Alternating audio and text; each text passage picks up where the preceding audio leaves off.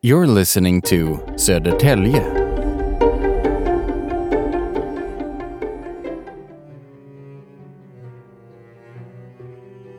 Episode 9.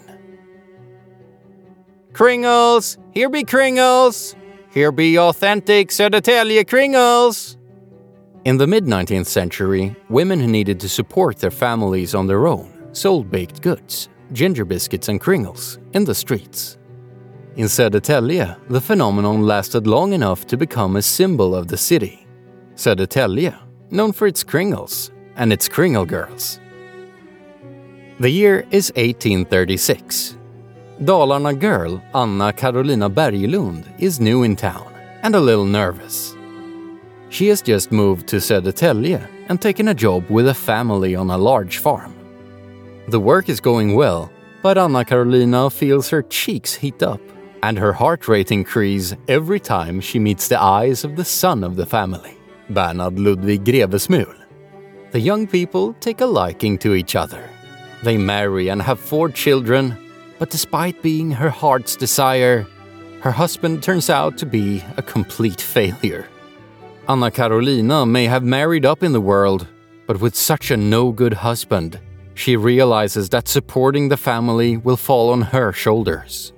She picks through the coins at the bottom of a leather wallet, rolls up her sleeves, and decides to make a bet on Kringles. And the timing is perfect, as it turns out. Anna Carolina Grewesmühl was far from the only Kringle baker in Södertälje at this time, but she was more skillful and better at marketing than most. And she had her own tricks to keep her place as the city's #1. In the fog of flour dust and the heat of the burning baking ovens, Anna Carolina herself, with razor-sharp precision, weighed and measured every gram and every milliliter of the top-secret Kringle ingredients. But when it came to selling, the clever Kringle girls took over the show. Dressed in a headscarf and apron, and with a wicker basket swinging on their forearm, they sold freshly baked Kringles at the city's railway stations and locks.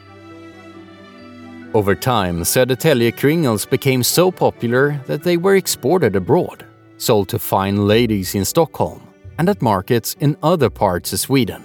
Kringle baking continued in the city well into the 1950s. But by then, the world had started to change, with new travel habits and taste preferences. Time had caught up with Södertälje's simple signature pastry. Until the very end, Kringles were sold at Södertälje Södra railway station, but usually by Kringle boys instead of the somewhat pushy Kringle girls of the past. One of the most successful Kringle boys was Rickard Fagerlund, the legendary chairman of the Ice Hockey Federation. He once described how, as a boy, he used to ride his bike down to the station early in the morning to sell Kringles to travelers on passing military trains. Often, Rickard and his Kringle companions would pretend to fumble with the coins, so the train would leave before they could give the change.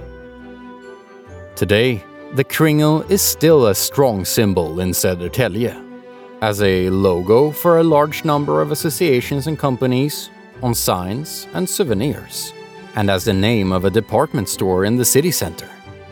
And what may be the world's oldest Kringle is preserved in Södertälje Museum. It was baked in the 1890s and still looks perfectly edible today. You've been listening to Södertälje.